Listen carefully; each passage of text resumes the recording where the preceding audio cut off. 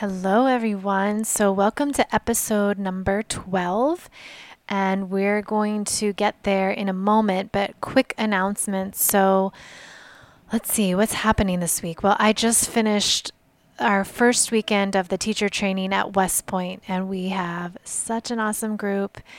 I'm kind of recovering today and about to dive into another teacher training starting on Thursday at Riverstone Yoga in Terrytown. So, if you're at all interested in becoming a yoga teacher, there's just a couple spots left there at riverstoneyoga.com. You can go and find out or message me and I can hook you up with the right people.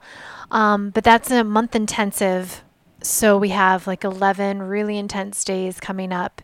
And then we go to evenings and weekends and we finish up super quick. I think the last day is like February 10th. So it's within a month. So if you're interested in that, also what's going on is I have one more room left for Costa Rica, which is February 28th through March 4th. One room, which is a king size bed. So if you're alone and you want your own personal space, or you have a partner or a close friend and you want to travel together, this will be a really awesome retreat. We have a great group coming together already, and we have one more room, so it could be yours. And my Movement 109 class, we have a couple classes coming up there. It's been really awesome to see people in class and get feedback and continue to grow with this. And so we have the next class coming up is January 31st at Bar, Body, and Soul in New Windsor. We'll continue that. And at Beacon Yoga, we'll be back there February 8th. And we'll also be at Namastasis in Fishkill, which is February 22nd. And there's some other dates there. You can go visit nomadalwaysatom.com to see what other dates we're offering. But those are the three spaces we'll be offering them so far.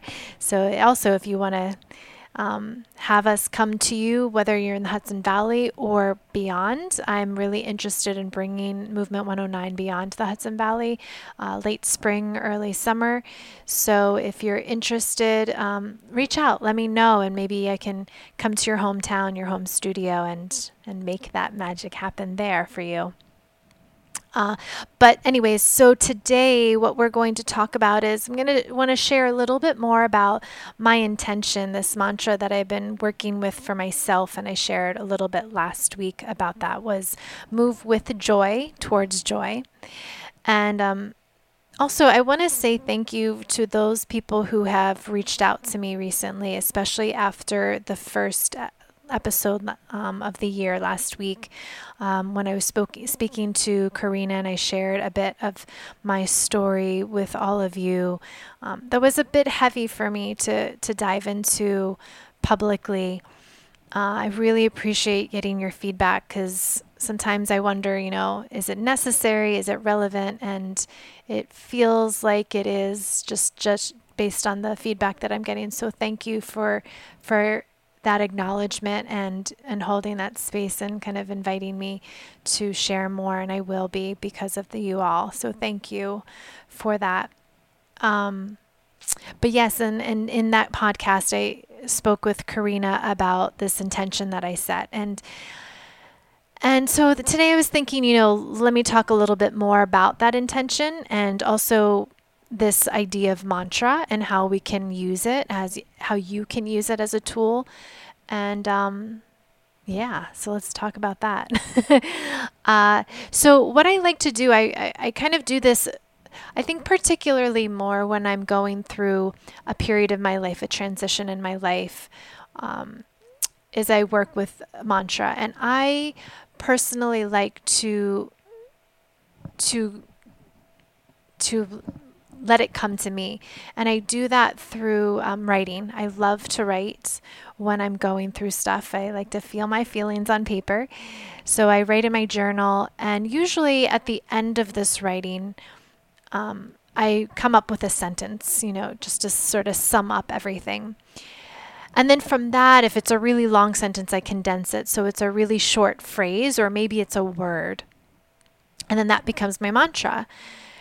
And it's something that I'll use in my meditation practice, but it also be something that I use as my mindfulness practice throughout the day. So, this mantra that I'm working with right now is move with joy towards joy, or sometimes it's just move with joy. It's a reminder for me, right? It's not this thing of, oh, my life is so joyful, right? And kind of thinking everything is rainbows and butterflies. It's actually a reminder in those moments where I'm not feeling so joyful, right? I'm kind of sitting in my darkness and my shadows and reminding myself I have a choice. And I come to that, like a little tap on the shoulder saying, Phoebe, what's your choice here, right? Move with joy, or stay here for a bit. And, sometimes it's necessary to stay there for a bit and reflect. But what I was finding in November, when I came to this new space of inviting more joy into my life, was, and I think I shared this last week, was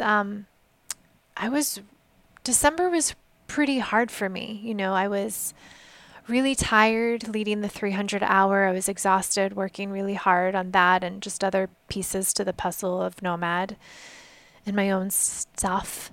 The holidays are just hard in general because of the loss that I've experienced, especially during this time of year.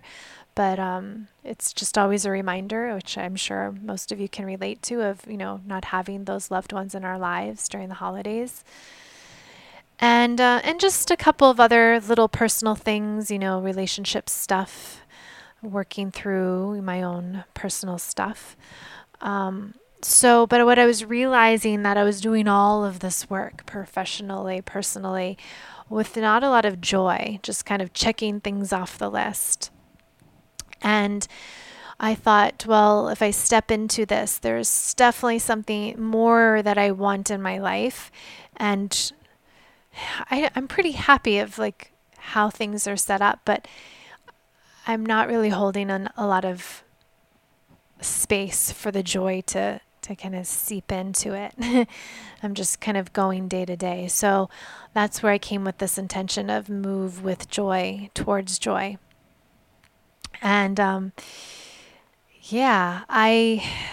that, I would like to invite you all to, feel free to share my mantra. I share the mantra with you of move with joy towards joy. But I also invite you to explore your own mantra, using this technique of maybe writing in your journal or a time of reflection or meditation, and come up with your own mantra. I mean, there's lots of ways to practice mantra. I like to be creative with it. This is just one tool, one technique of finding your way to mantra. There's lots of other ways, especially, more classically. You can, study mantra but this is the one that really resonates with me, to make it personal and to make it feel like I'm very invested in it. So, yeah. The other thing I wanted to share was I was listening today to this podcast I always listen to every week with Rob Bell, and he did a show with Elizabeth Gilbert, who, if you don't know who Elizabeth Gilbert is, she wrote Eat, Pray, Love and Big Magic, and I've been following her and Rob Bell for years, but I actually got to hear them talk live a couple years ago, right after the election, and so they did another show, I guess on New Year's Day, and they recorded it and released it on his podcast if you want to listen to it. But something that she said a lot. They both said a lot that resonated with me. But something that she shared was this idea of magic. She said, magic is nothing but more than the next thing that wants to happen. What looks to other people as magic is that you have become aware of what the next thing is, and you've gotten out of the way or allowed it to happen.